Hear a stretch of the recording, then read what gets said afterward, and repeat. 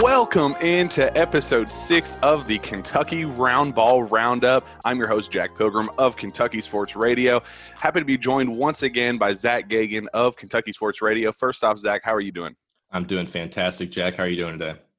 I got to admit, I have been better. It has been a rough week for the Kentucky basketball program, and me personally, considering things didn't go your way, huh? I have some crow to eat on this show. This was a little bit of this will be a little morning session, a little vent session for the three of us, and we'll get to that third piece here in a minute. But yeah, it was a little bit of a little just sense of reality there for that I desperately needed. So I appreciated it. We'll get back to that, but first we got to talk. We have a brand new special guest, Brandon Ramsey of Kentucky Sports Radio. He is our X's and O's guy, former college basketball coach. He's a brilliant guy. He puts out the best scouting reports and team breakdowns and everything that you need on KentuckySportsRadio.com. We are absolutely thrilled to have you, Brandon. How are you? I'm doing great, Jack. I'm looking forward to what hopefully will be a much better weekend for us Cats fans. And we'll just jump right in there because last time we did this show, it was last Friday. We were going into was it? Yeah, it was last Friday. We were 2 days after Morehead State. 2 days after Morehead State, we were going into the weekend of the Richmond game, and I came on this show and I was saying, look, last year's team, for whatever reason, they couldn't beat teams by 100 like they should. They just didn't know how to keep their foot on the gas pedal and just crush teams. I went down this long list of reasons why I was absolutely convinced after the Morehead State game that this team was a no-joke national title contender. How I saw all I needed to see, everything they were, the team was just working together perfectly. It just looked like a piece of art as we were watching it against Morehead State. I loved what I saw against Morehead State. And I went on here and I said, if they go out and they beat Richmond and Kansas rather handily, things go very well, I was going to come on this podcast the very next time, guns a-blazing with hot takes, how this is going to be the next 2014-15 team, how there's, they're going to possibly run the table, go down the list of all of the massive, ridiculous hot takes.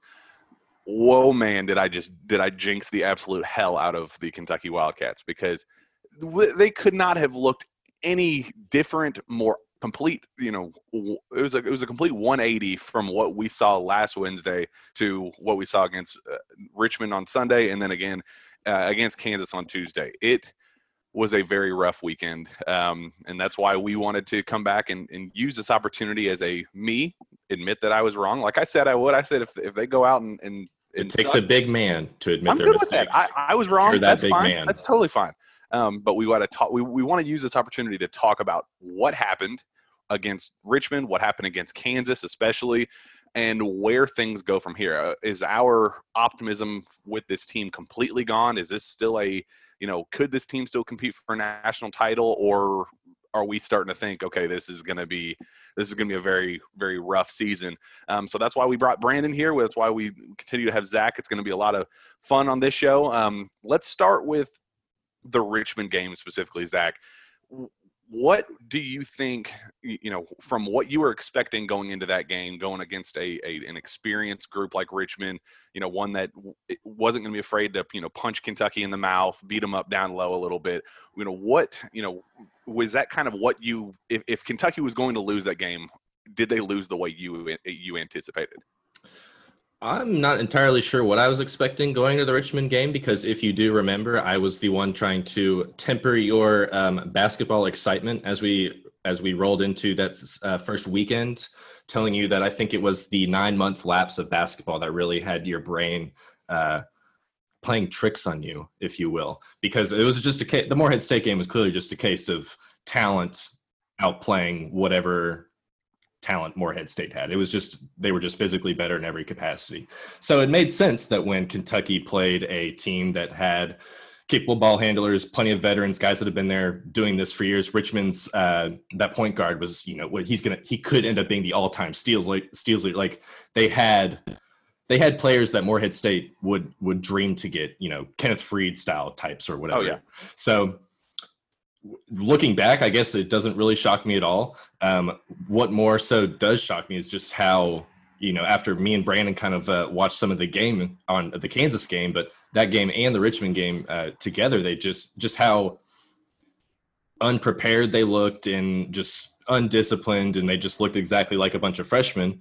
And before we go and get any deeper into the doomsday scenarios, this is something that I can say just happens every year, and I feel like you both could agree with that. This happens literally every single year with Cal teams. It always just varies on the degree of how up we get and how low we get. So I wouldn't say I'm too concerned at the moment, but that I was definitely expecting a little bit more just sound basketball. But I guess when you're Keon's not playing, it's literally a brand new team, bad off season. So when you look back at it, it kind of makes sense. But Brandon, we're interested to know what you have thought here. Let's start with that or stay on that Richmond game before we get into Kansas. What did you see that went wrong?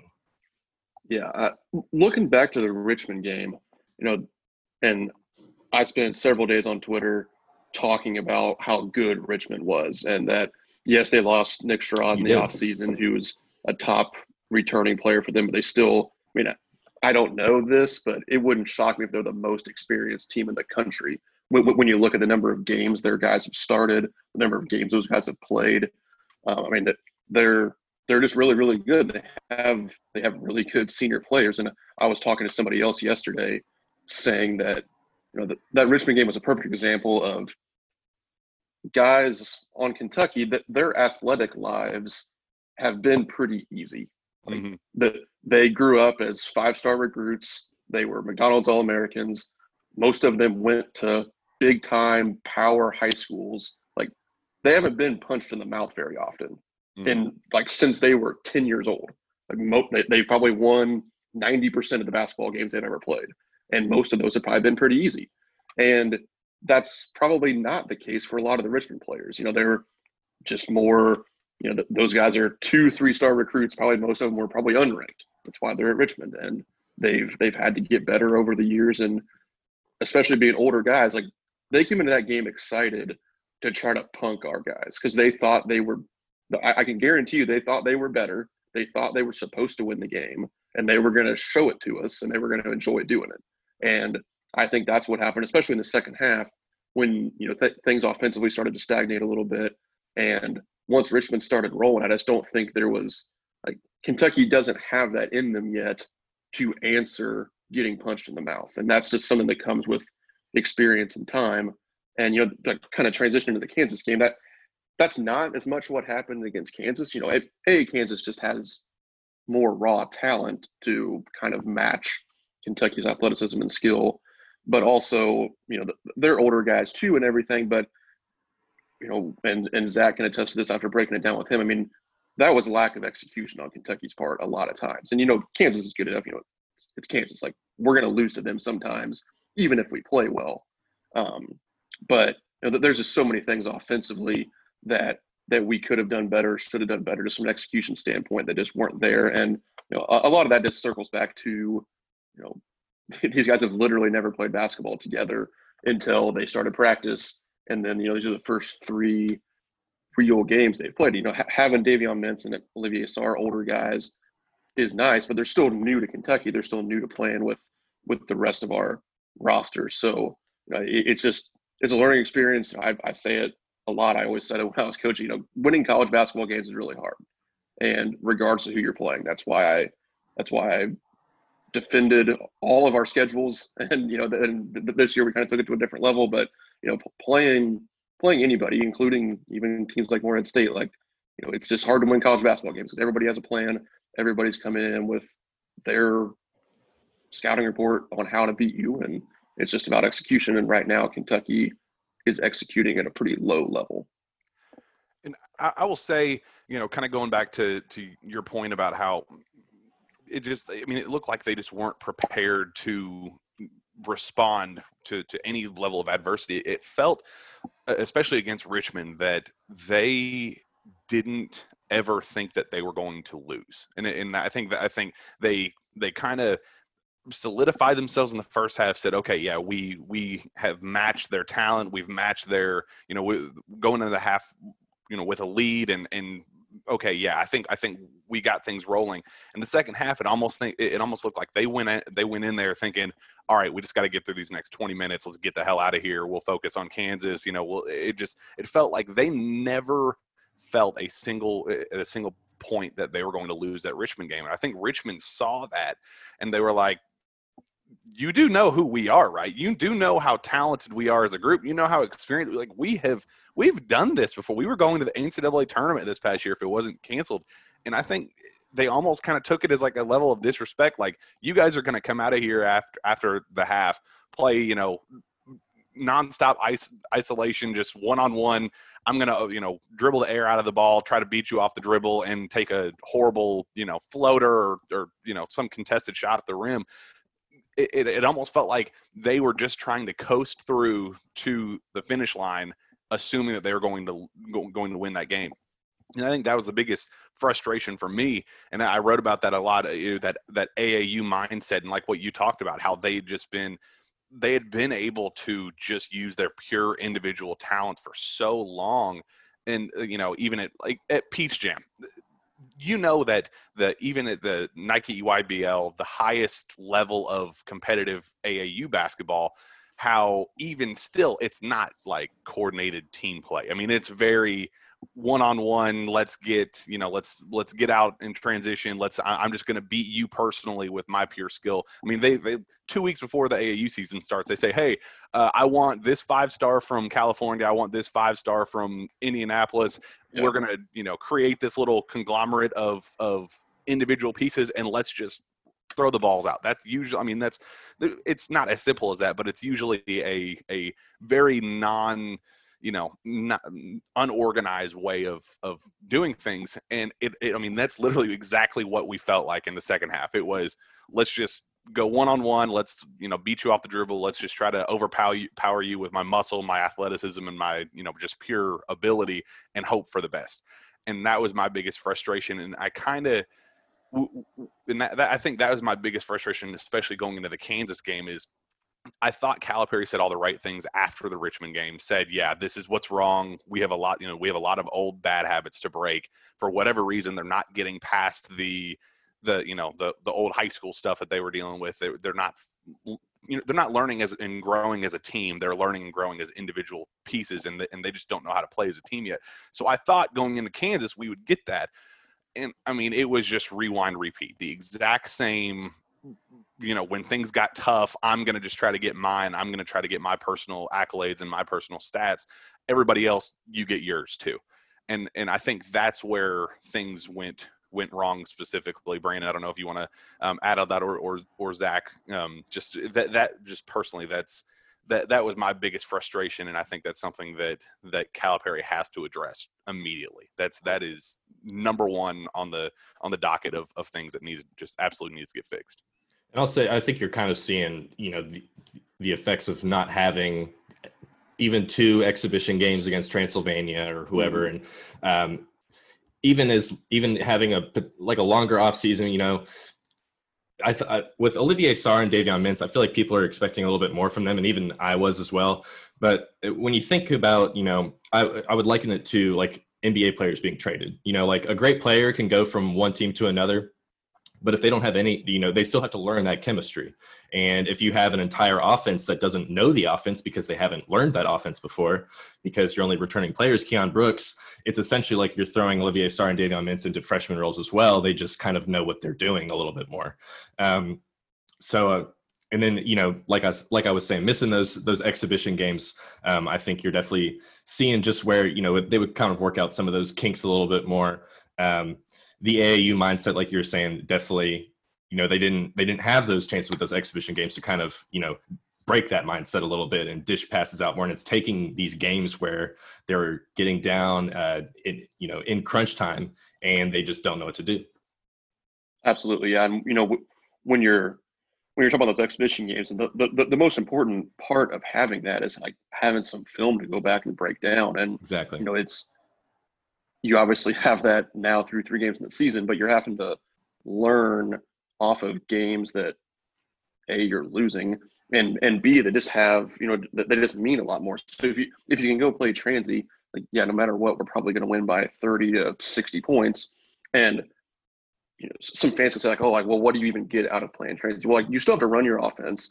You're still playing against guys who are, better than high school players. Obviously, these are real college basketball players, and you get a chance to work out some of those kinks, and also, especially with our younger guys, just getting some confidence is going to be very important. And then that's what is going to be hard now to overcome some of these poor shooting starts of BJ Boston, Terrence Clark, even Devin Askew. It's like these guys need to see the ball go in so that they know they're still good shooters. I really do think, especially Boston and Askew, like those guys are good shooters, and I think they're going to end up shooting a good percentage this year.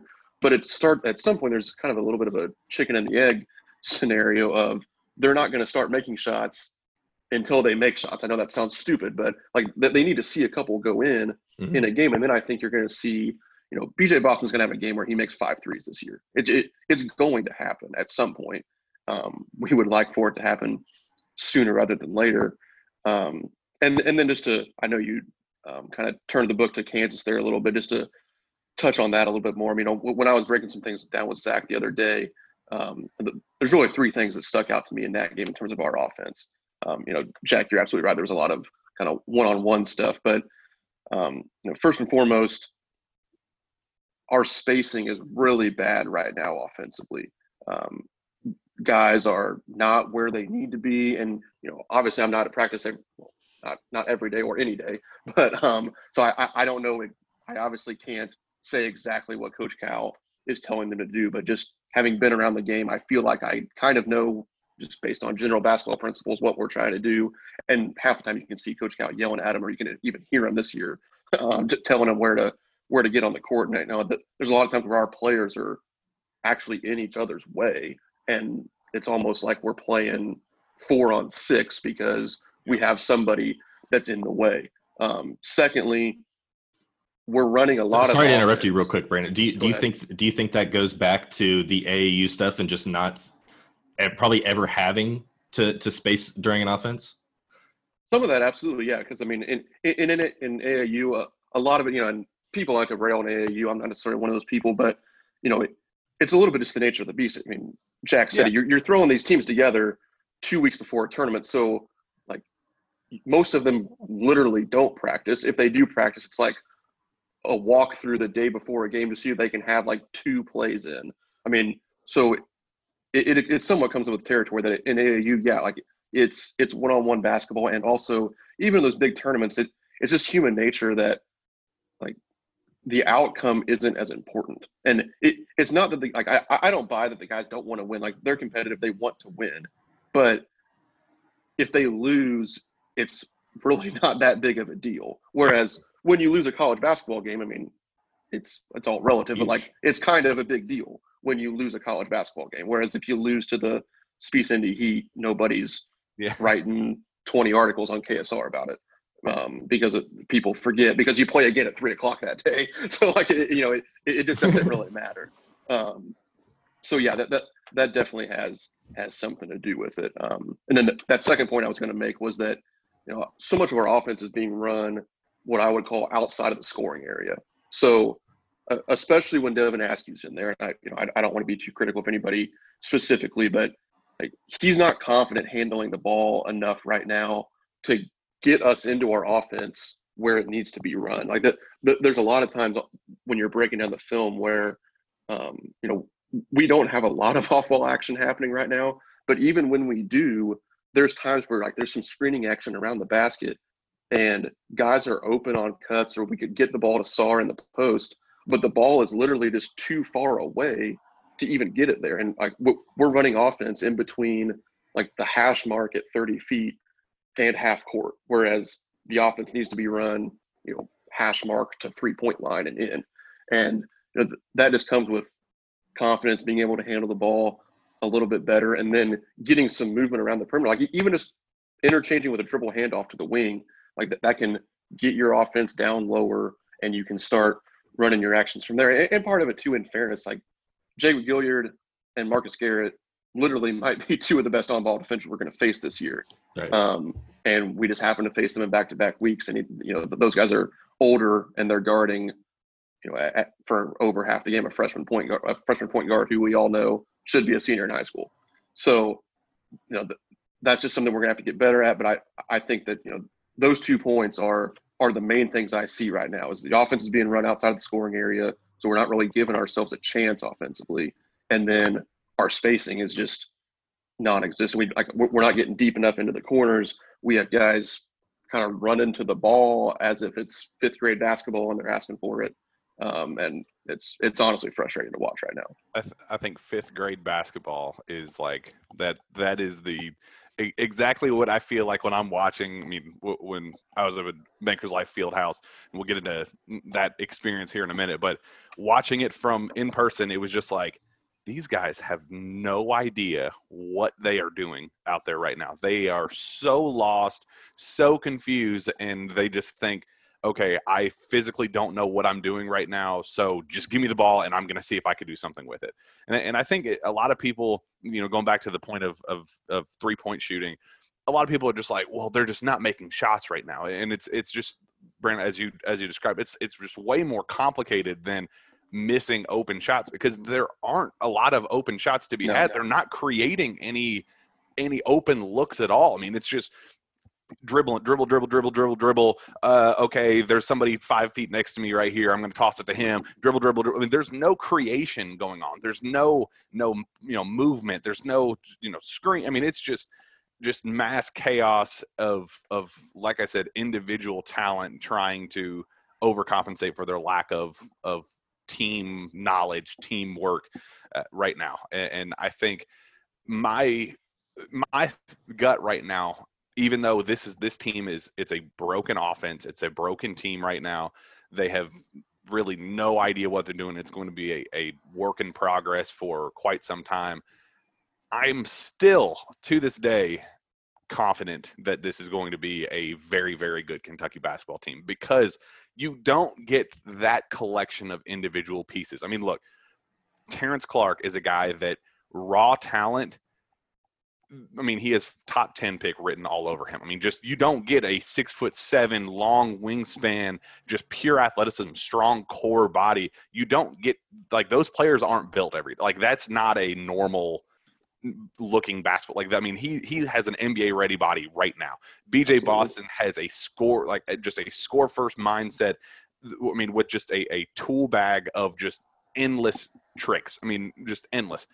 But he doesn't know how to play team basketball right now. Isaiah Jackson, holy hell, he has raw talent more than anybody. I mean, I think in terms of like just pure defensive instincts, he's already up there with among the some of the best pure defenders we've seen in the college. And I know they did a comparison of just rebounds and block shots, and he was up there alongside the likes of Anthony Davis, Nerlens Noel, and I think, was it Willie Cauley-Stein was the – I saw the Nerlens and AD one, yeah.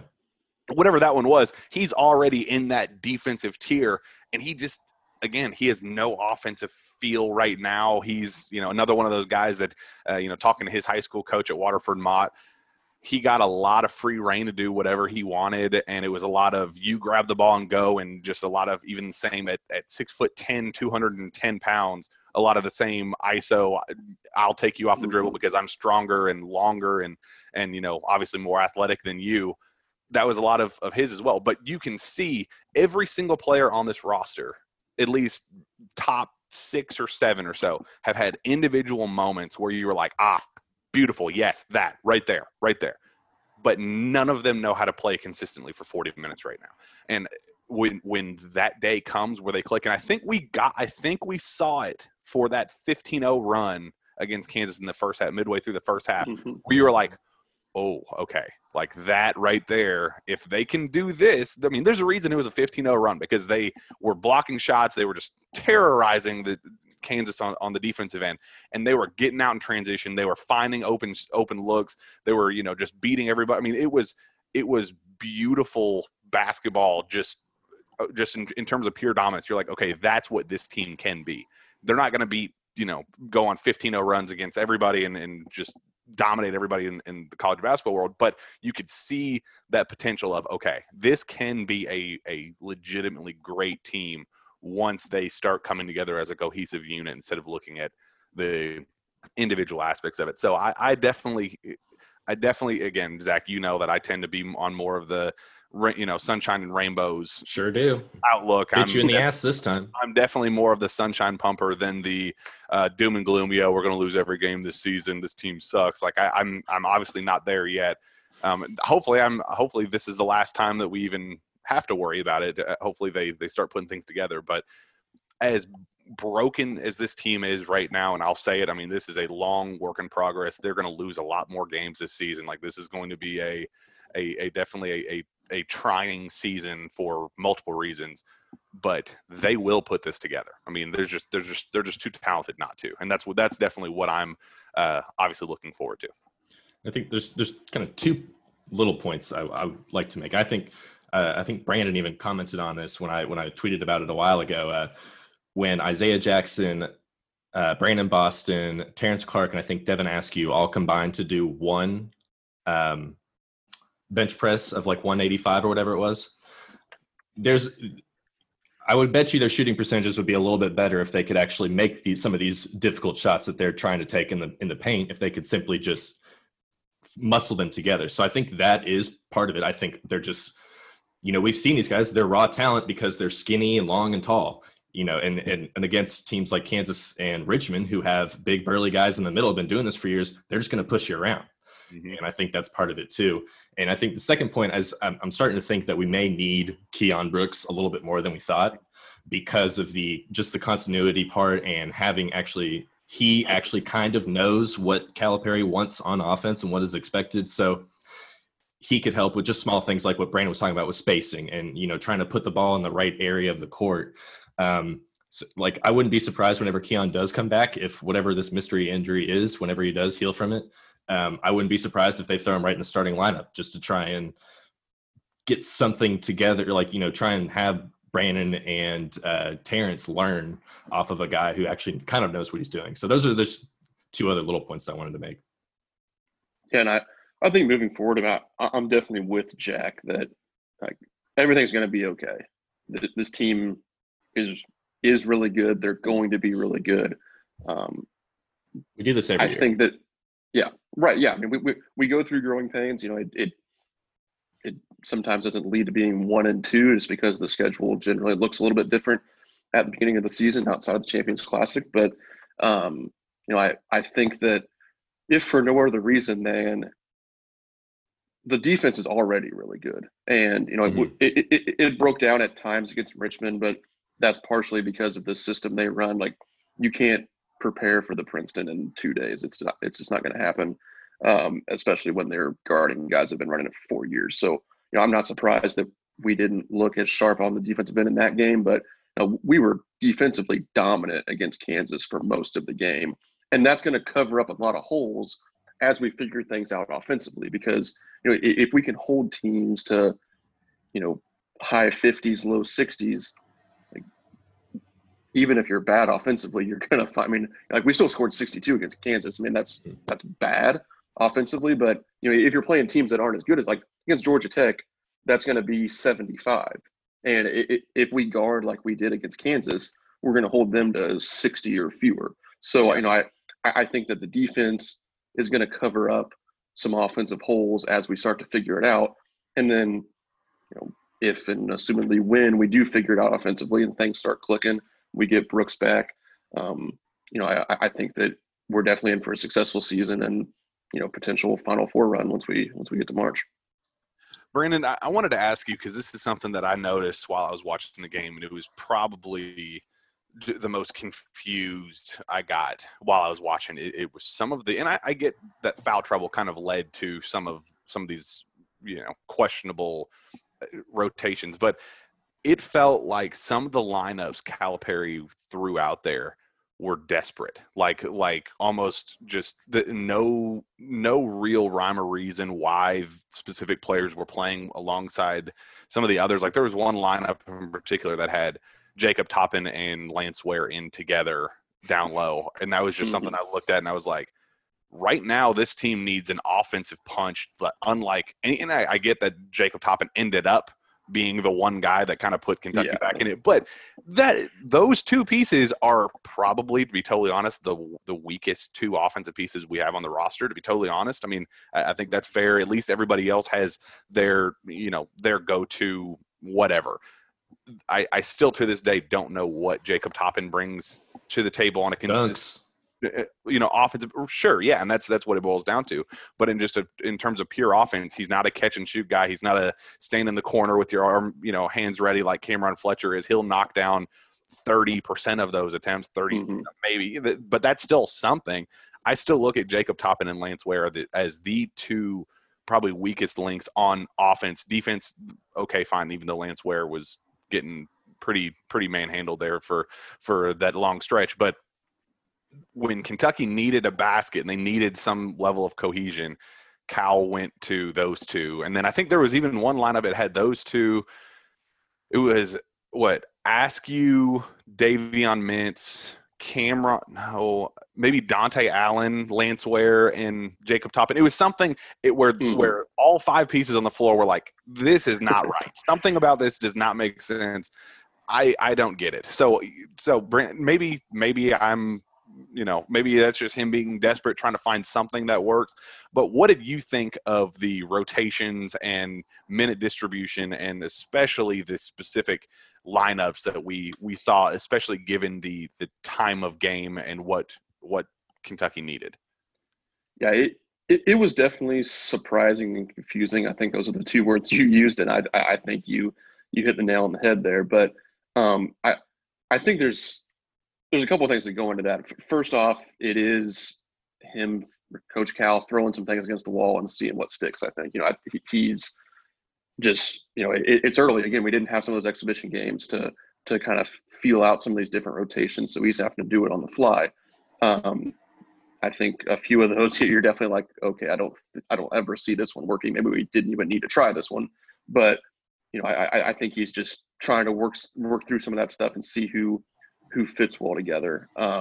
Secondly, and I mean, this is my personal opinion, but Coach Cal has a tendency to like to prove a point sometimes. Really? And I Shocker, think really? Right. And I think that is a little bit, I think he's, whether it be he's trying to prove a point to the guys that aren't in the game, like, hey, like, I don't care. I just won't play you. And I'll watch this go up in flames as you're sitting there, and then we'll watch the film and figure it out. And I think that it sounds a little petty, but I think that's a little bit of it too, especially early on in the season. And he's big on the process, and he's big on being better in February and March than you are in November, December. And I think he's doing that in front of our eyes as he's trying to probably get through to some of these players of like, hey, if you're not doing what I'm telling you to do, or you're not producing in the way that I want you to produce, I have enough other guys that I'll throw them in there, and we'll see what can happen. But at the same time, I don't think that Lance Ware and Jacob Toppin are ready for major college basketball right now. I mean, I know it kind of worked out for Toppin the other night. He was able to get some offensive rebounds and dunked a couple, or had a put back here and there. But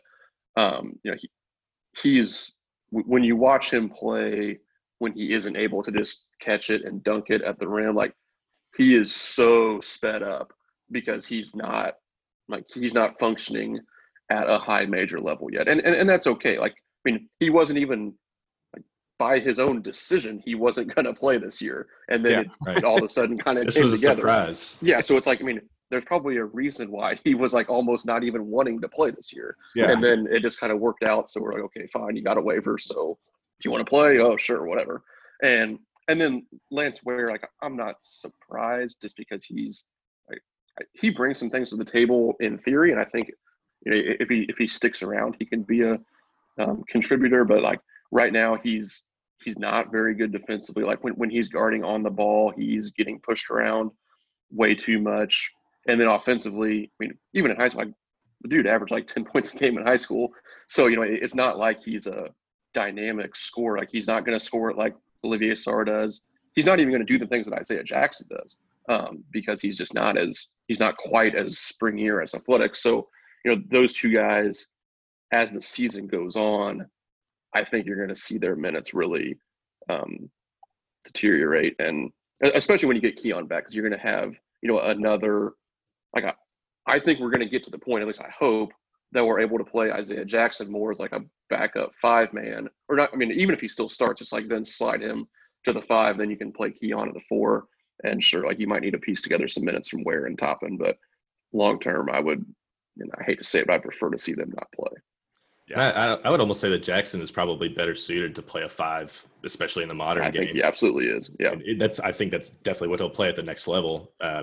If not, slide in between those positions. So it's creating, odd chemistry issues with Sarr and Jackson, because I feel like they both need to play that position. So it's almost like when Keon comes back, I would almost like to see him start and just, keep Jackson's minutes the same, but switch the rotations up. And, like you said, Cal's going to see what sticks. He's just going to start throwing things together, and that's usually what he does until we hit the SEC schedule, and that's when he'll start to lock in his rotations, and we'll go down to 7 or 8 players at that point, especially if Keon's healthy. So now there are 2 big things that I kind of look at, and I think, okay, the point guard play right now, I think, is probably the biggest question mark that this team has, just in terms of who is your guy, who can be the best. So my gut, especially after watching that Morehead State game, was that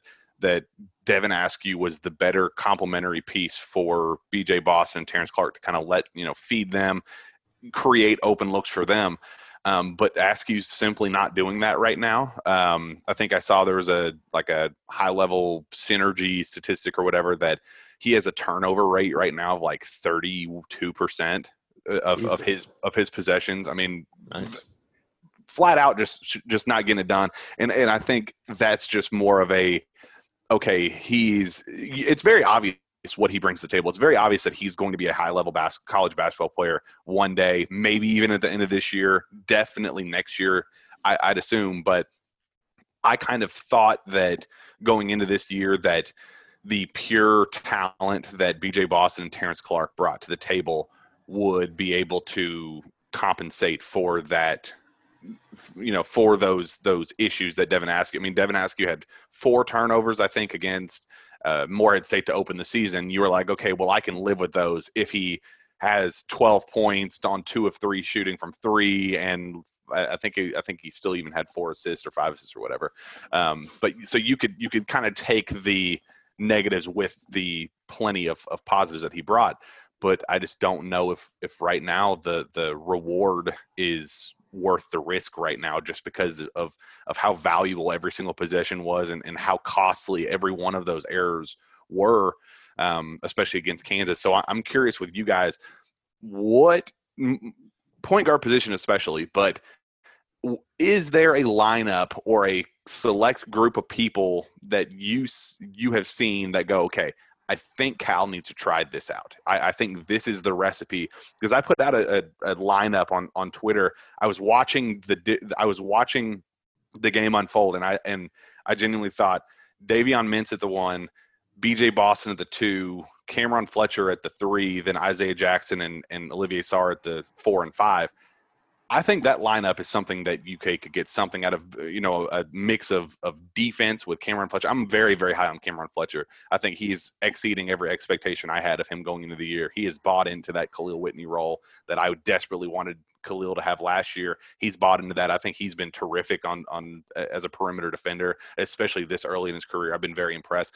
I'd like to see him alongside the offensive, the not as careless with the ball as Terrence Clark has been, but just the pure offense with Davion Mintz and BJ Boston, and then alongside Isaiah Jackson and Olivier Sarr. I'm dying for Calipari to throw that out there once. Is there something that you guys have seen where you're like, this is the recipe. If I were in Calipari's shoes right now, this is what I would throw out there. Zach, I'm interested to know what you think would work right now. Okay. Well, I wouldn't say a particular lineup, but I do, Coach Cal was teasing I watched NBA basketball all summer. I'm ready to start doing shooting more threes. Or what I would like to see is putting Olivier Sarr as the hub of the offense. Maybe trying not necessarily in a Nikola Jokic role because he's clearly not that good of a passer. And I think part of the reason this won't necessarily work is kind of what Brandon was talking about with the spacing issues, just because they won't be able to make that work to, get themselves open. But I would love to see just more, I would love to have 4 shooters on the court with Olivier Sarr and just have them spread everything out and try and just generate anything that can, running off ball screens and handoffs, just anything that can, make the defense work a little bit more. And I think Olivier Sarr can step out and pop it. And I think that's something I'd like to see a little bit more too. So Isaiah Jackson and Olivier Sarr, like I was saying, I'm not sure I'm a big fan of them playing together. That might end up being, what's best for the team just because of how good Jackson is. But I'm interested to see if Calipari is going to, try and do some more NBA style stuff like that he was talking, because to this point, all I've seen is the exact same offense that Kentucky has ran for the last 11 seasons now. Yeah. I don't know if you agree with that or not, Brandon, but. I think the main thing I would like to see right now, and, I talk about this about every chance I get. I say it on Twitter some too, and I could probably rant about it for the next hour, but that's what this is for. Right. I think we need to be setting a lot of ball screens with this team. And I think we need to spread it out and essentially go to a ball screen continuity style offense. And the reason I say that is because we have several guys who are at their best when they have the ball in their hands. I mean, especially when you look at the 3 freshmen, Askew, Clark, and Boston. Like, those guys want to create. And Askew's actually very good in the ball screen, even right now. And that was something breaking down his film coming out of high school, I was talking about that, and I was tracking it during the Kansas game. But I think if I get this right, I think there was 4 scenarios where there was a Devin Askew, Olivier Sarr side ball screen. 2 of them resulted in Olivier Sarr jumpers, which is probably our best offense right now, is Olivier Sarr shooting a 15-foot jump shot. One of them, Askew came and shot a nice little pull-up at the free throw line, and then another one we got fouled. Yeah. So it's like, and I know that's overly simplistic. That's 4 possessions, but I still think just conceptually, I think that Brandon, BJ Boston, Terrence Clark, I think those guys need a little bit more structure to slow them down and to stop them from doing so much true one-on-one. And I think if we have, a continuity offense with some ball screens where they can, like, there's a set structure to it. The spacing is set when the possession starts. And then a lot of it's because Olivier Sarr is one of the best roll men, and I mean that as like a pick and roll man, probably in the country, because he has the ability to roll all the way to the rim, slam into you, post up, and then we've seen his post package already of the things he can do down there. But then he's also, like, from that 12 to 17 foot range, he's money on those jump shots. And that's just so hard to guard from a defensive standpoint when you have a ball handler and the screener so versatile in their ways to score it. And I just think that would solve a lot of our spacing issues as well, with being able to kind of piece some guys together in different spots on the floor. Unfortunately, ball screens is not something that John Calipari generally likes to do. He's more of a, that's why he's the dribble drive motion guy that we don't actually see all that much of all the time. But, he doesn't really like bringing that screener into the play. And that's fine. I guess that's why he's coaching at Kentucky and I'm no longer coaching. So he probably knows more than I do. But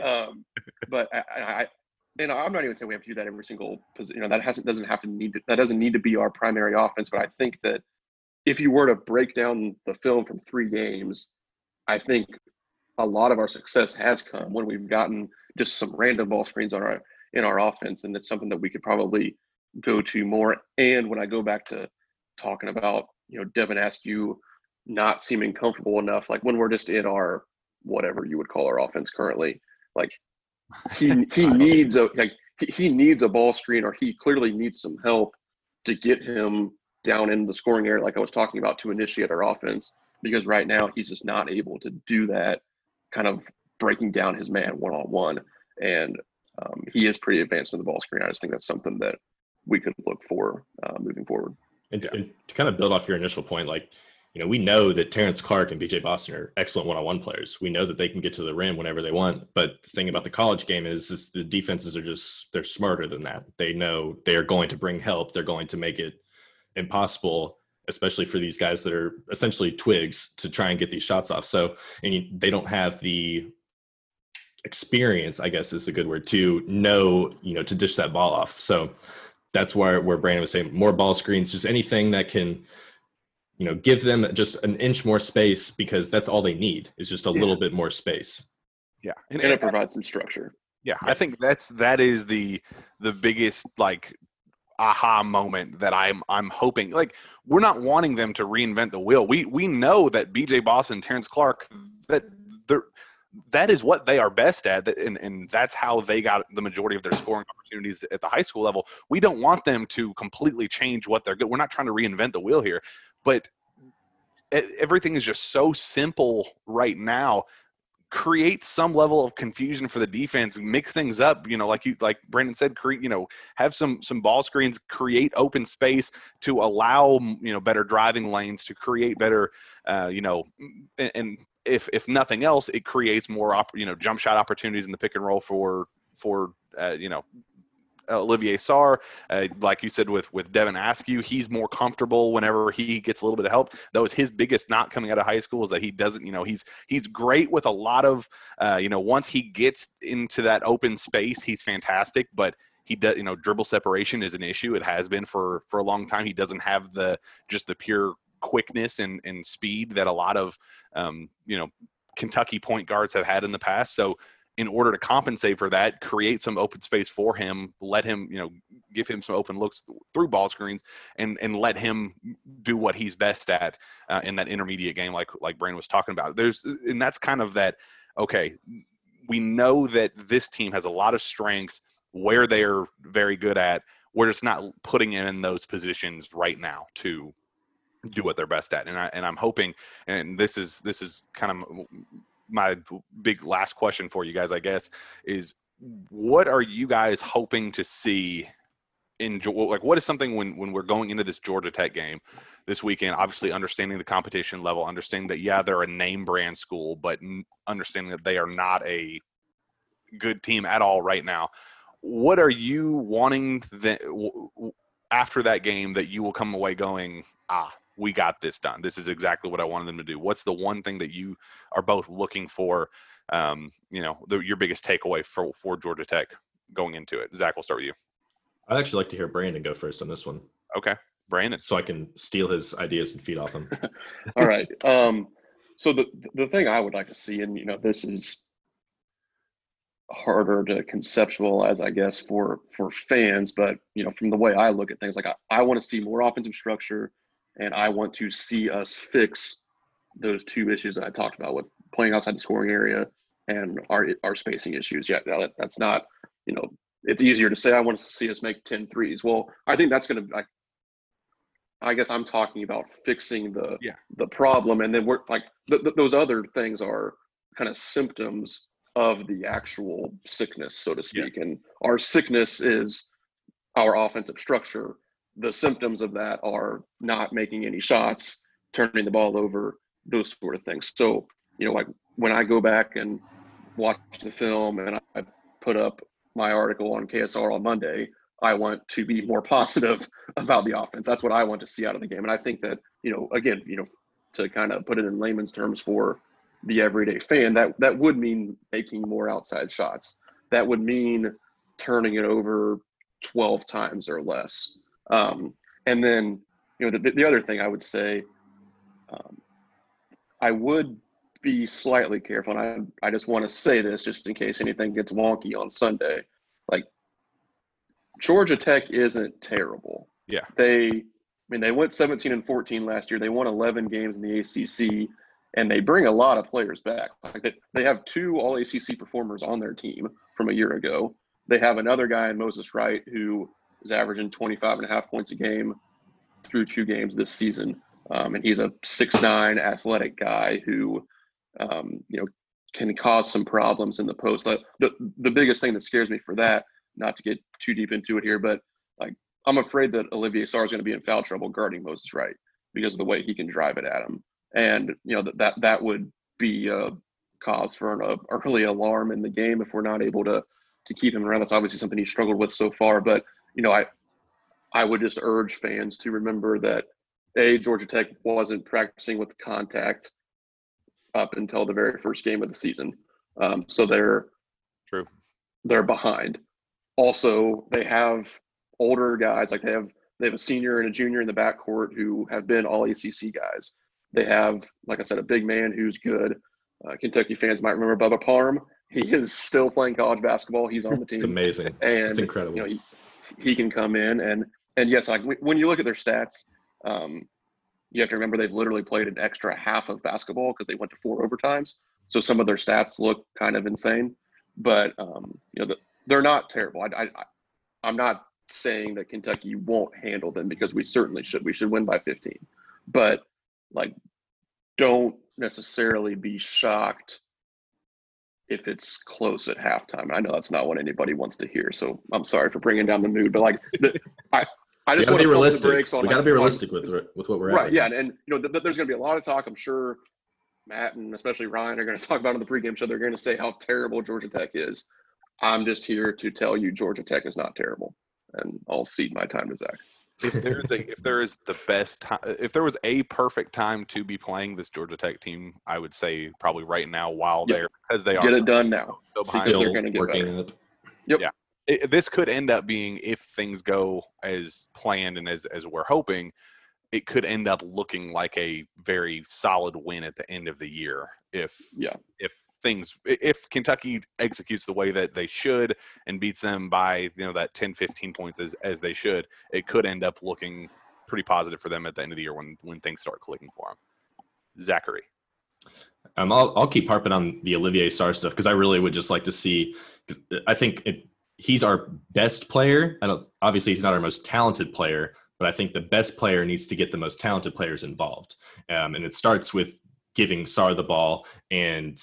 Instead of having Brandon and Terrence create their downhill action, they need to be receiving the downhill action as they're going downhill. That's what I would like to see more, is just get them, like, the spacing word seems to be the buzzword today, is just a little bit more space. And, they shot 21 threes against Kansas. I wouldn't say, how many of those do you think were good shots though? Were like actual good 3 attempts, would you say? Yeah. Out of those 21, maybe. Yeah. So and they only made 3 of them. So, I would anything that can just kind of generate more outside shots. If they can shoot 21 threes a game, I think Kentucky's probably going to be in a good spot for the rest of the year because eventually they're going to start hitting it because the players are just too good, and Calipari has shooters, not maker, whatever that nonsense line is.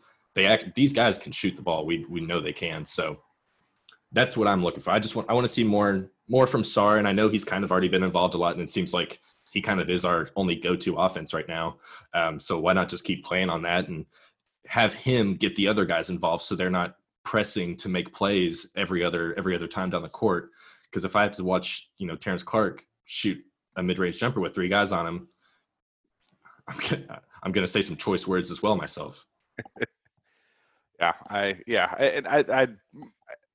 think offensively, going back to Brandon's point, that's definitely the thing that I just got to see some level of structure. I mean, I'd 100% agree there. I mean, that's just what we've watched over the last 2 games has just been painful. I mean, I was literally up on press row at the game, and it was just completely silent, just massive echo through the whole place.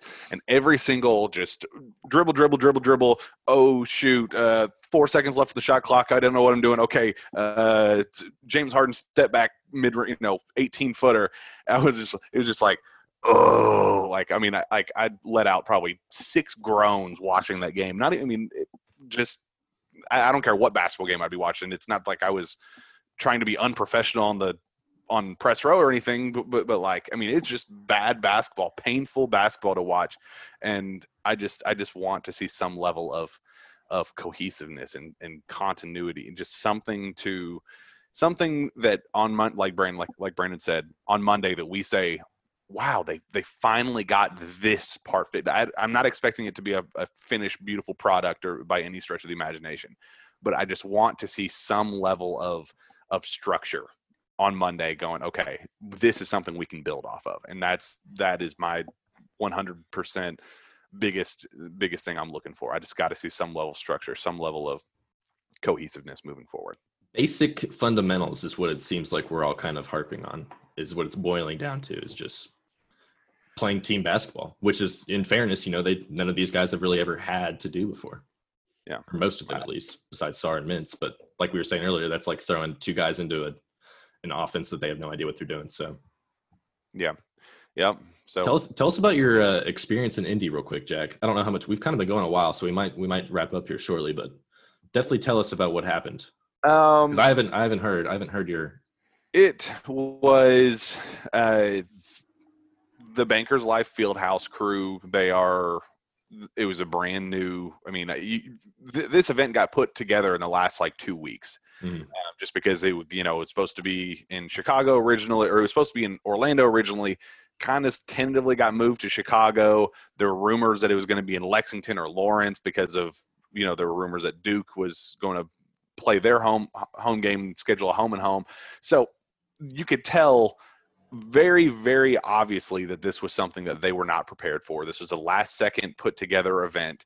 So I got there, like, I think the press credential place opened up at 7:00. So 2.5 hours before tip off. So plenty of time, not like scrambling right before tip off. Like, this should have been as easy and seamless as a process as possible. Get there, you go to the media door where you're supposed to walk in and, get signed in, all that stuff. Every door was locked. The entire thing was locked. One security guard comes up to the door and is like, "The hell's this guy doing here?" Who are you? He opens the You're door. Not a basketball player. He's like, "You're not supposed to be here." And I'm like, "This is the media door. I'm supposed to be going in the media." They're like, you're not, nobody told me that you're supposed to be here. So I would suggest going around the back there's a double glass door, go back there. So I walk my ass all the way around the arena, walk in through the double glass door, and it's like the team personnel, like walking in with they're like, "So have you been in contact with this? Have you been doing this? What are your symptoms with this? Are you a ball boy? Are you a blah, blah, blah, blah?" And I'm like, this is not the room I'm supposed to be in at all. And so we get through security, and the people behind, after security, they're like, "You guys are not supposed to be here. You are not affiliated with any team. Get out. I don't know where you're supposed to be, but just don't be here." So it was like me and like 2 or 3 other media guys. We leave, and we had to go all the way right back around to the other end. And finally, they coordinated, was like, "Well, you're not supposed to come in this way, but I guess we can go in that way." We walk in, finally get checked in. I go into the elevator that's supposed to send us up to press row, and I say with the media, and the dude's like, "Oh, I think you're going down here." And he goes down, and I'm like, "This isn't right. I can already tell something about this isn't right." So I go down, take 2 steps, and I'm like in the belly of Bankers Life Fieldhouse, and there's some like poor innocent like 18-year-old minimum wage, like she probably just got hired on Craigslist, like just tried to make some money on a late Tuesday night. She's just trying to do her job. I ask her, "Yeah, I'm looking for press row," and she's like, you could tell she's like, "This was not in the training manual. I have no idea what I'm supposed to do with this." She's like, "I think you're supposed to go this way," and like she sends me out to the court. So I'm like out on the floor, and I'm like, probably not supposed Definitely not supposed to be here. Definitely not supposed to be here. I'm like, but I'll take pictures and videos until somebody sends me elsewhere. They finally like swarm me, and they're like, "You're not supposed to be here. Where are you supposed to be?" So it ended up being like they sent me up to the rafters, up and around. They sent me like where the photographers were supposed to be. like definitely not supposed to be here. And then after like 5 or 6 different, no, you're supposed to be here. Okay, no, actually go this way. They finally found this little press row. That part ended up being fine. And then, and they were just very apologetic. There was one security guard that was like, first night jitters. I promise you that we're just trying to get through this. And like, they were all very sweet and kind, but you could just tell that they were just very overwhelmed with how put together. Imagine if they had 16,000 people or 18 or however many. Yeah, that places fits. Imagine if they had to do all that. It was not ready to. I mean, and that was kind of my biggest overall takeaway. And like after the game ended, and like it was like 5 minutes later, and one of the security guards came up and was like, "All right, guys, time to get out of here." And like Calipari was still like 10 minutes away from coming out for his post-game press conference, and we're like, "Sorry, we're staying. We have to work." And they were like, "Press conference?" Like they had. I'm still convinced to this day they had no idea what we were doing there. But I still not a basketball game. I don't think they were aware of what like media or like what the media was doing there or whatever. But in terms of just the actual event itself, it was, we're talking about how they reverted back to, some of their AAU characteristics and all that.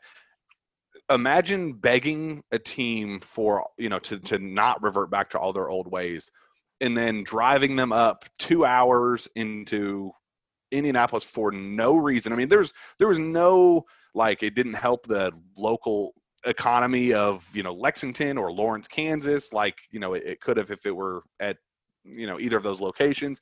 Or Indianapolis, since there were no fans. Oh, right. And it's, yeah, exactly.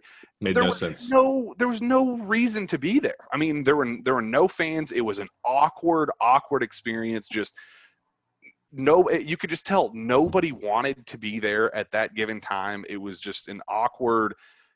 I mean, as soon as the ball was tipped, they dribbled the ball out the floor for the first time, and it was dead silent. And I kind of looked at the dude sitting next to me on press row, and it was just like, this is the weirdest thing I've ever been a part of. I mean, the basketball game has begun, and you would have no idea. I mean, if you were sitting there like looking down at your phone, you would have no idea that there was a game going on. I mean, it was just the most bizarre atmosphere, and it made me feel bad for these kids. I mean, imagine growing up being a high level basketball player. You sign at a place like Kentucky because you want to play in these high profile events, because this is, the mecca. This is the gold standard of college basketball. And your first hoorah, your first introduction into the college basketball world that the Champions Classic is supposed to be, you're sitting there in an empty NBA. It's not like the NBA bubble where everything was enclosed and, kind of compact. It kind of felt homey almost. This was like a massive convention center. Imagine going to like an EYBL event or something and having it be a massive convention center, conference hall, whatever, and being the only people there. Just dead silence, massive echo. I mean, it had to have been depressing and disappointing for these players that have grown up dying for this massive opportunity, and they won't get that, and B, awkward and sparking nerves. And I mean, it was a situation that I came away, the game ended, and I thought, why are we doing this? Like, why are we here right now? Why could we not have figured out a home and home situation with Kentucky and Kansas, or at least done something, You think that's why they did it? Was so they didn't have to deal with a home and home thing? It would have been more beneficial to everybody involved. At the very least, the Lexington, whether it was in Lexington or Lawrence, the local hotels would have gotten at least 1 or 2 nights of stay. Right. The local food joints would at least have had, at least a little bit of added. And shoot, I don't, Rupp Arena has 15% of fans allowed. I don't know about Kansas right now, but we probably would have at least gotten some fans allowed. But with this, it was just nobody there wanted to be there, including the players and including the teams. I genuinely got that feel that it was just something that this was we're doing this because they put this together at the last second, and we're just doing what we're told. We're just trying to make things work. But it was something that if they could have redone it, I guarantee you they would have gone the home and home route, or simply just, I don't know. I personally don't even know what I would do, but it was just the final product was something that you could just tell it was dull, and it was something that everybody involved kind of came away thinking, why are we doing this? Why are we here right now? So I think the neutral floor, the no fan allowed experience probably needs to come to I think if we're going to do these big events, we're going this weekend, we're going to the Holiday Hoops Giving down in Atlanta. I'm no fans. They just announced no fans were going to be allowed to that. I have a feeling it's going to be the same exact feel. I mean, I think these games are better suited for like a Memorial Coliseum. Perfect. Because even with the 15% fans at Memorial, it's quiet. It is weird. Like, you can hear the coaches yelling at the players the whole time, but it's not as weird because it would almost be better if they just kind of do what the NBA did and just have an actual AAU style setup. And that would probably benefit our AAU players more, playing in that atmosphere as opposed to an empty gym of 20,000 people. So, but I would be perfectly fine. If Kentucky did away with fans entirely, they should just go straight to Memorial and play all the games there because I don't think there's any reason to play them at Rupp at that point. Yeah, it doesn't really make sense why, if you're going to have, especially if you have no fans. Like, I get it. If you're going to have 15%, well, 15% of a bigger number is a bigger number. So I understand playing it, that those games are up. But yeah, any of these events with no fans, like, you could play it at Transy. Play it in a smaller gym so it's not so weird. Or if you still want to come to Indianapolis, like, play it at, like, you can play it at the State Fairgrounds Coliseum where IUPUI plays. Like, that seats 4,500 people. Like, or if you're going to go, like, this Holiday Hoops Giving at Georgia Tech, like, I've been watching Georgia Tech film the last couple of days. Like, their arena is insane because their players are sitting in the stands because of how their bench is set up. Because, like, really? a lot of these teams, like at Rupp, there's enough room where they just, like, on the sidelines, where they just move the seats around. Well, like, it's just like a bowl, like a wooden bleacher bowl at Georgia Tech. So, like, the players are literally sitting, like, in the 5th row, and then passengers turning around and, like, waving them down. It's like, just play it at, like, Emory or some, like, Division III school in Atlanta. Like, there's no reason to be doing this. Yeah. That was just the most frustrating. Was just like, outside of how horrible the game was, how mind-numbing the offense looked, like, outside of just the obvious things, it was just like, and we're here for no reason. Like, if there was a local revenue impact or at least some level of fans, they didn't even have fan noise. They didn't even have artificial. Yeah, they should have pumped in fan noise. That was ridiculous. It was silent. It was silent. I don't know if if I'm going to get in trouble for I posted a Twitter video of just, like, aimed away from the court. But I did a final takeaways. I uploaded to the site a video of the court itself of what it actually looked like at that time. It was only like 5 or 6 seconds and nothing was actually happening. It was just right after tip. So hopefully I don't get in trouble for it. But it was just something, it was just like, you guys have to see what I'm seeing. You guys have to hear this. And I don't know if it came through on the TV with the commentators, but you heard every single word that Calipari said, every single word that the ref said back to Calipari, what there was, Bill Self screaming, the players getting yelled at. I mean, it was an intimate feeling, like like an intimate setting, but it wasn't. I mean, it was just an eerie, just odd, bizarre thing that I'm going to look back at like 10 years from now, whenever all this stuff happens. And it's like, I can't believe we did that. Like, that was such just a weird, it was easily the most bizarre basketball experience, any sporting event really of my life by far. I mean, it's just something that I cannot believe they went through with, and it actually happened. And I mean, they had a whole blueprint. The NBA gave them months of a blueprint to show you how to televise a game with no fans, and they didn't do anything like that. Yeah, they said, let's just send them up. We're going to do whatever we want, and we're going to screw it up terribly. So, and I don't know if that was no excuse. I don't know if who made that final call on that, but I mean, it was just nobody wanted to be there. It was just such a live and learn. Missed opportunity is probably the best way to put it. You could have done something cool, historic with Memorial Coliseum. Like, wow, we haven't had a Kentucky men's basketball game there in decades. And cool.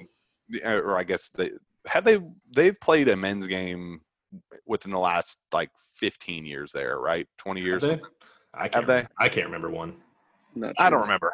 I guess maybe I'm thinking of like Freedom Hall. I know they've done some smaller events, but anyway, it hasn't cool. been normal. They should do it. A long time. Yeah, I think that would have been a really cool thing, or at least experimented with something like what Brandon's saying. Go to a D3 school, go to a transy, go to something like that if you don't want to be in a big echoey abyss of an arena. I think that would be 10 times a better experience, especially for the players. I came away feeling really just understanding of the disappointment of the players, that if they came away, a little bit upset that this experience wasn't what they really wanted. I don't know. I just feel bad for them.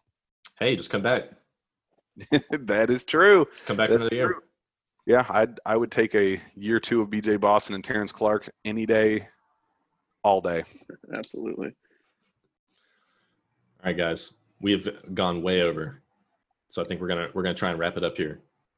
Let's do it. Any final thoughts before ahead of Sunday's game? No women's basketball talk today. Sorry, folks, but I will be. We got plenty of content coming on the site for that, so don't worry. Good. Yeah. No, just show me an offense that I can be happy with and that we can work with moving forward, and we'll be happy. Yeah. I just want to see us play better, execute some more things offensively, definitely have some more structure like we kind of harped on throughout this podcast. And if you do those things, the score's going to take care of itself. I mean, especially in this game where we're clearly the better team, even though I did temper the expectations a little bit, but so that's what we certainly are. There. Yeah, we're better. We're more talented. If you just execute some things offensively, like I said, score's going to take care of itself, and we'll feel better Sunday night come a nice win, hopefully. No hot takes for you, Jack? Not this time. Smart. I burned that bridge last time, so we're keep gonna them to yourself this week. Wait till we go on a little bit of a run here in the middle. We'll get them back. I can't wait till we beat Georgia Tech by 9 and Jack comes on this podcast declaring national champions. Yep, I will. Just wait on it. Just wait. I'm here for it. Well, I think we'll wrap it up here. Brandon, big thanks for coming on. We've been wanting to have you on for a while, and we'll definitely have you on again if you would like to. I think this is a good episode here. Absolutely. Yeah, I enjoyed it. Thanks a lot for having me. Yeah, absolutely. Jack, Brandon, thank you all very much, and we'll catch y'all next time.